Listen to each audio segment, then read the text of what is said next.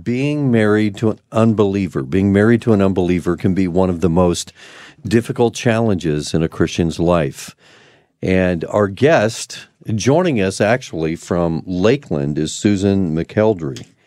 And she has written an article, and there's so much to her story.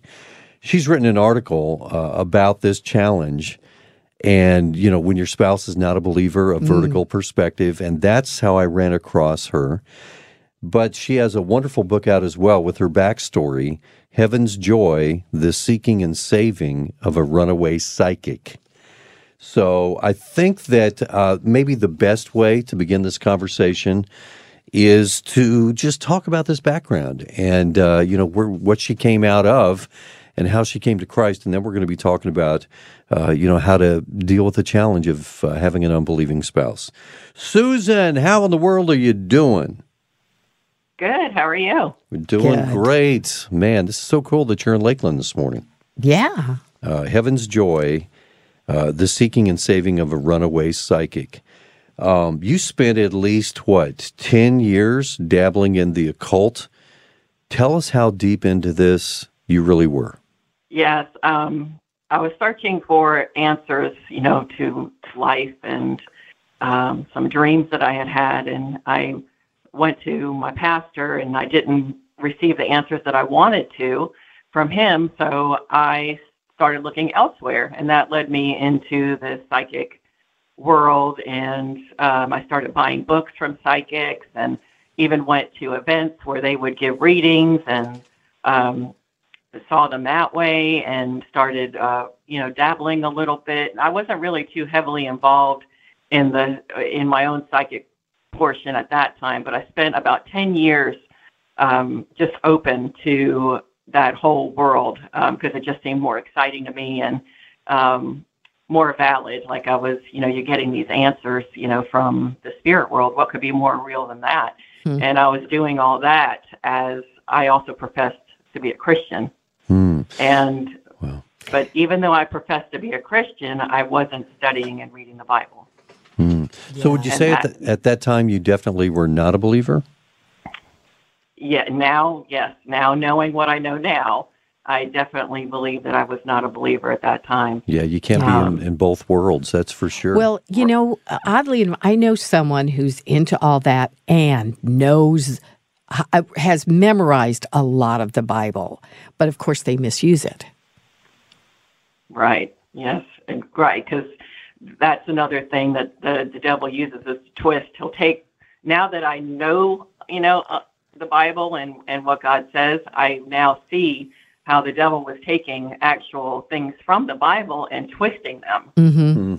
He's good at that. So it's more focused on the self rather than glorifying God. I'm curious, during these years, what kept you going perhaps was the fact of, I really am engaging the spiritual world. What types of experiences did you have? Did you have any frightening experiences? Not in those first 10 years. I mean, I had a couple of dreams I didn't quite understand, but it was always back in my mind wondering if I had this supernatural power that our family had claimed my grandfather had. So that was like always in the back of my mind. And then after those 10 years, we had some dramatic things personally happen in our lives. We lost everything during the housing crash. And as we started putting the pieces of our life back together, I was like, well, what am I going to do with my life now? And thoughts of the psychic world came to my head. And I was like, well, I wonder if I have this gift of my grandfather. So that's when I really started pursuing actually trying to harness my own psychic ability and do that for a living. And that's how I thought, I would make money and we would be able to have this extra income. And that's when things really, really started turning dark. Yes. Okay. Well, tell us what happened. What was the turning point for you? So after about 2 years, so I was able to give readings, and I was being led by this other psychic who was getting her spiritual information, and I was completely dependent upon her and what she was receiving. But I started receiving, messages for people, And it came to the point where I didn't have to do this little special connection thing that they do in the psychic world to receive these messages. The voice just started being there all the time. Mm. And so this voice I became, very dependent upon, and it just directed my life until, the voice started telling me my husband was cheating on me and I needed to, kick him out of the house. And I actually did that. And it was that night when that happened, because then I felt, oh, I'm free. I don't have, this controlling factor of my husband anymore. I'm free to do whatever I want now.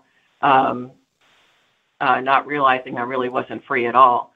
But that evening, the voice, they promise you all this treasure and these jewels and all this stuff you're going to get after you've lived and accomplished all this stuff in your life.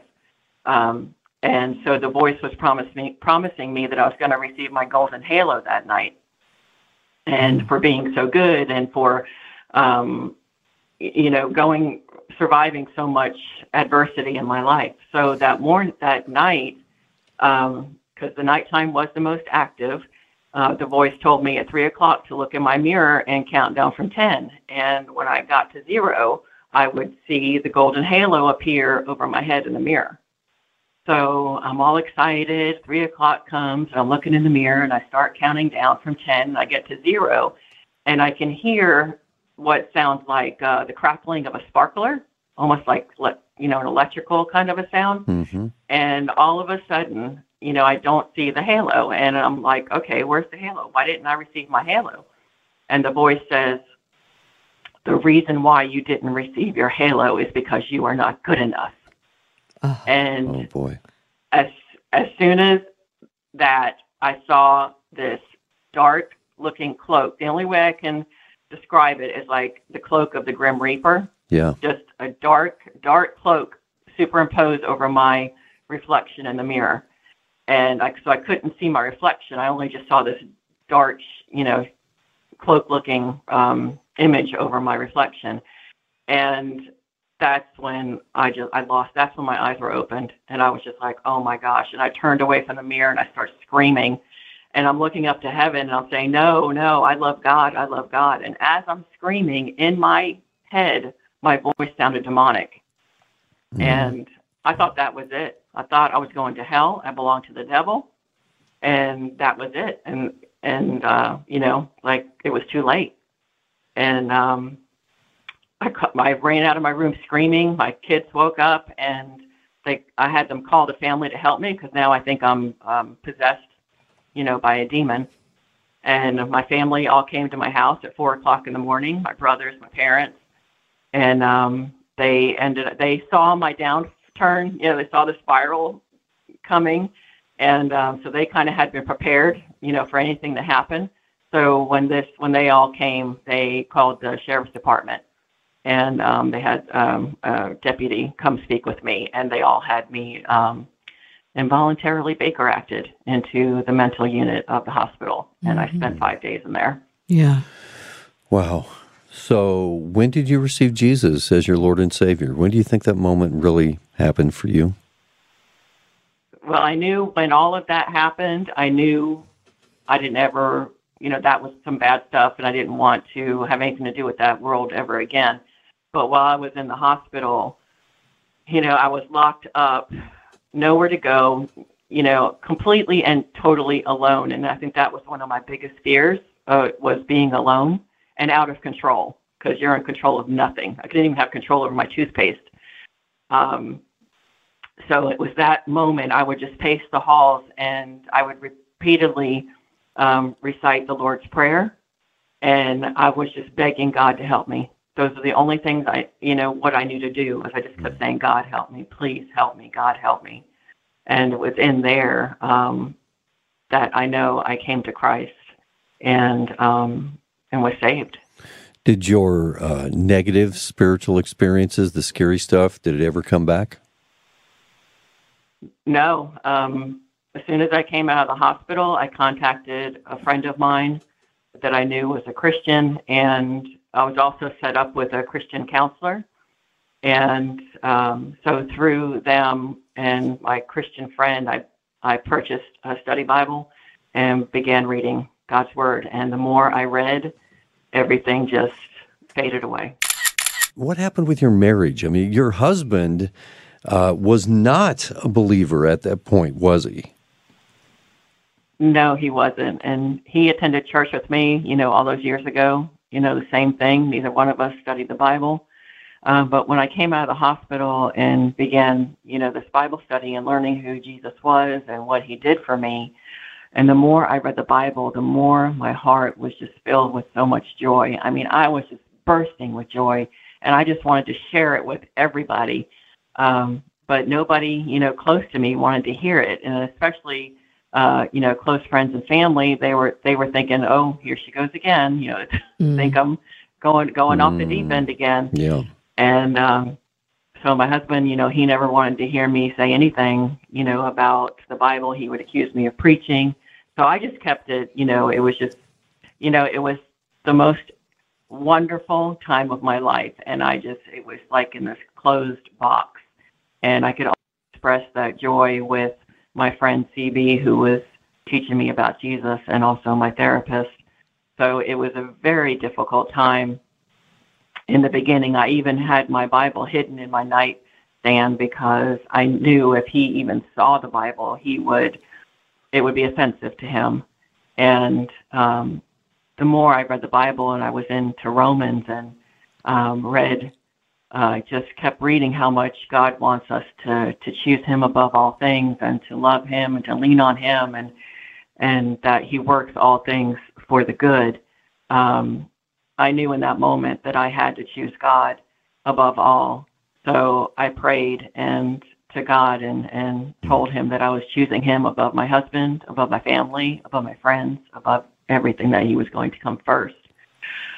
So that didn't mean my husband was becoming second fiddle.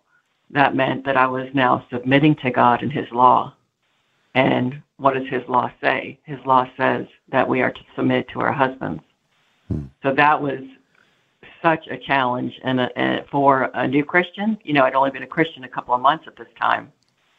So I knew I had to show my love for God in front of my husband. I didn't want to be ashamed of it. Mm-hmm. So the first thing I did was took my Bible out of my nightstand and put it on top of my nightstand, and I knew that was going to be like there was a spotlight on it. Mm-hmm. And the minute he walked into our bedroom, that was the first thing he saw. And the negative comments started, and I just clung to God through this whole thing and just prayed for God to forgive him, that he just doesn't know what he's doing. He doesn't understand, just like I had been. Mm-hmm. So I did not take all his comments personally, deep into my heart. Yeah. As a personal attack. I used to. But now, knowing what I knew as I studied the Bible, it just didn't pierce my heart like it used to. And it allowed me to love him through prayer. Wow. And to continually pray for him, for God to save him like he saved me. Things to do, of course, you're listing some of these, right? We need to turn to God first and foremost. We need to be praying for our spouse. But it can become so discouraging when it goes on and on and on, and we don't see any results. And it's almost like we are thinking to ourselves, God, I know you can do anything. I know you can change anybody's heart, but I just don't understand why you're not changing the heart of my husband or my wife. It's during those discouraging times when we can almost give up. Yes, that's true. But that's when we really have to lean on God and understand that his ways are not our ways. And that just because we might not see something externally, it doesn't mean God isn't working. Yeah. And there's a plan. He's doing something. And I just kept having faith because, it took about 2 years for my husband to come to Christ. And it was a difficult 2 years. Mm-hmm. But I just completely leaned on God and trusted him, kept studying the Bible, and just that's where I found my strength to keep continuing on and to show Jesus' love through me to him. The folks that are listening right now who have an unbelieving spouse, again, they may be running tired, they're very discouraged. What are some things they can do, and what are some things they should not do? Let's list these. Definitely, I would refrain from preaching to your spouse, putting any kind of pressure on them, because, as Matthew 13:15 says, their ears, they just cannot hear. And all it does is it, my husband would get angry, bitter, resentment. So I just kept, quiet in that respect. And so what I did do was loved him as Jesus calls me to love him. I focused on myself and my own sanctification and let God take care of him.